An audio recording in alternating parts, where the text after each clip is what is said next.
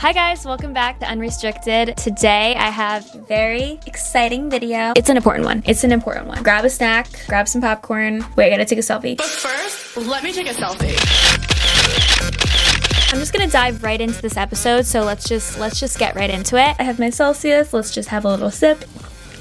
So good. So it's actually the last video before Christmas. So I'm gonna just wish you guys a Merry Christmas right now because I'm not gonna be seeing you or talking to you until after Christmas, until it is almost the new year. So there's only 2 more episodes of 2022 and then it's gonna be 2023. So where did this year go? I feel like it was just yesterday that the new year happened. Last year at this time I was in Medjugorje and I was living in Bosnia alone. My dad was actually visiting me at this time, so he visited for Christmas. I want to talk about something really important that I've learned. First of all, I didn't expect this to happen at all, but something that I quickly learned after turning to God is that I actually ended up losing a lot. For starters, subscribers, views, money, followers, relationships. God can easily take away whatever it is that you have. Like, he can take it away. He can give it to you. He can bless you with it, but he can also remove it from you. And it's interesting because when you have things, so you have a person in your life, you have this friend. Sometimes we think like, oh, that's mine. Like, she's mine. Or if you have a boyfriend, you're like, he's mine. But the truth is that person, that thing, that money, that success, that status, those friends, they're not yours. They don't belong to you. They're God's. So God can do whatever he wants to do with that person. You know what I'm saying? He can remove them at any point. If God blesses you with someone, just enjoy them. Enjoy them, love them, be nice to them, be good to them, be the best you can to them, because you don't know how long they're going to be in your life for. God could one day say, okay, time's up. That was it. This year, there were so many times I was still trying to hold on to things that God was obviously removing from my life. I was trying to cling on. And it's like, no, don't try to cling on. Just let God do what he wants to do. Just trust him. So I want to share the story of Job. Who is Job? Let's get into it. Okay. In the land of Uz, there lived a man whose name was Job. This man was blameless and upright. He feared God, which means wanted to do what was right. He did not want to do what God said not to do. He didn't want to do evil. He only wanted to do good. He feared God, respected God, and he shunned evil. He hated evil. He also was extremely prosperous. He had literally so much, okay? He had it all. He literally had everything. He had 7 sons and 3 daughters, okay? A lot of kids right there. He owned 7,000 sheep. That's a lot of sheep. 3,000 camels. Oh, that's a lot of camels. And 500 donkeys. Jeez, Job. And had a large number of servants. Okay, he was not only a good guy, he also was extremely prosperous, rich, successful, whatever you want to call it. He had a lot, okay? He was wealthy. It says he was the greatest man among all the people on the east. Like, he was the man. Like, when you heard Job's name, you were like, oh my gosh, like Job. Like, everyone probably wanted to be him. Everyone was probably like idolizing his life. Like, oh my gosh, he has it all. Job had everything that everyone else wanted. He had the kids, he had the sheep, he had probably like a really good reputation. He was like the greatest man of the east, like the greatest. Picture the greatest man of the East. That's like, you must be pretty cool. Very well respected. Job was that guy. Job was blessed. Here's where the story takes a turn. Listen to this one. In verse 6, it says, one day the angels came and they presented themselves to the Lord, and Satan also came with the angels. Here stands Jesus. The angels appear on one side, the devil appears on the other side. The Lord said to Satan, where have you come from? Where have you come from? Satan answered the Lord, I came from roaming around the earth, going back and forth on it, which just proves that the devil does in fact roam around the earth. Then the Lord said to Satan, have you considered my servant Job? There's no one on the earth like him. He is blameless, he's upright, he's a man who fears God and shuns evil. The devil looked at Job and he said, you know, I'm sure the only reason why Job loves God so much and does what's right and wants to do what's good and wants to serve the Lord, I'm sure the only reason is because he has everything. I'm sure if you destroyed everything that he had, he would not love the Lord anymore. He would not want to serve the Lord. He would probably curse God to his face like everyone else does, right? The devil told God to strike everything that he has, and then let's see what happens. So the devil's like, let's test him. And God said, you know what?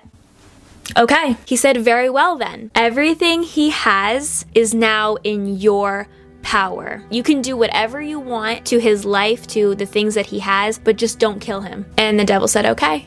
Bet. Great. Now the devil has permission given by God to attack Job's life and just ruin his life. And this is what happens next. All of Job's servants were killed. All of his servants. He had a bunch of servants gone, removed, killed. All of his sheep, the thousands of sheep that he had, killed, gone, gonzo, nowhere to be found. Goodbye sheep, goodbye servants. The camels, remember the thousands of camels that he had?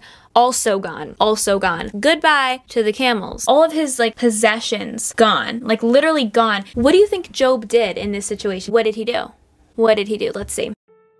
Job got up, tore his robe, and shaved his head. Oh, that's interesting. He shaved his head. Then he fell to the ground and worshiped God, saying, "The Lord gave, and the Lord has taken away. May the name of the Lord be praised." Job says something so important. He says, the Lord has given, and the Lord has taken away. He accepted it. He's like, wow, okay, the Lord gave me all of these animals and these servants, and he blessed me with all of this, but now he's taken it away, and I will still worship you. He was still worshiping God even though everything was gone. The devil wanted him to curse God, to stop serving the Lord, to not believe in him, to not serve him, to not love him, but he continued and he accepted what was going on in this moment. It shows me how important it is to trust God, accept God's will no matter what is going on, no matter if your life is literally crumbling into pieces, if things are removed from you, if you're losing things,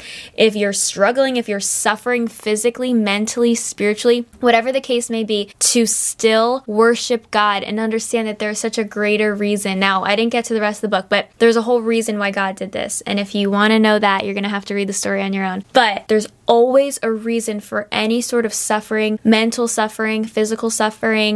God doesn't just allow things to happen for no reason. Genuinely, there's always something that he wants to teach us, something that he wants us to learn from this. This is how we grow. And you cannot only love God when you have the good. You can't be grateful and thankful and worship God only when you have everything that you want. It's one thing to praise God when everything is going smoothly and nice. It's a whole other story when you're suffering and you're going through the trenches of your life, and then you're also worshiping God, praising God, and thanking him because of who he is. Not because of what he's given you, not because of your circumstance, not because, thank you for my life, it's so fun and perfect. No. Just thank you for being you. Thank you for creating me. Thank you for this, even though I have no idea what you're doing, even though I'm suffering right now. Even though I don't like this right now, even though this literally feels terrible right now, I'm still going to worship Jesus because he's good all the time. No matter if I feel good or if I feel bad, no matter if I'm being tormented or if I'm thriving, God is good all the time. He never changes. He's always good. No matter what happens to me, I will still praise God. When you are able to start worshiping God, thanking him when you are suffering, those moments when you are filled with joy and you're not suffering, those moments are completely different because you know that you only got there because of God. You know that the only reason why you ever were there to begin with was because of God. If you're suffering, God knows what's going on. The devil sees what's going on. And the last thing, let me tell you, when you suffer, the devil wants to see you cursing God, turning away from God. That's what he expects. Do you want to do what the devil wants you to do? Do you want to follow the devil's plan for your life? Or do you want to say, you know what? No, I'm going to do the opposite. There's always a reason for your suffering. It's always for a reason. If you keep choosing God in the trenches, you will see what the whole purpose of the trenches was for, because there's a purpose. God is not just allowing you to suffer for no reason. Allow the pain that you're going through, allow it to be the reason that you turn to God. I hope you guys enjoyed listening to today's episode of Unrestricted, and I will see you guys next week. Hold up. First of all, I hope everyone's Christmas is just beautiful, filled with peace, filled with joy, filled with love, filled with all the good things. And if you're not following the Unrestricted Podcast Instagram, you can follow the Instagram. I post updates, quotes, clips, all that. I will see you guys next week. I love you. Thank you guys for watching.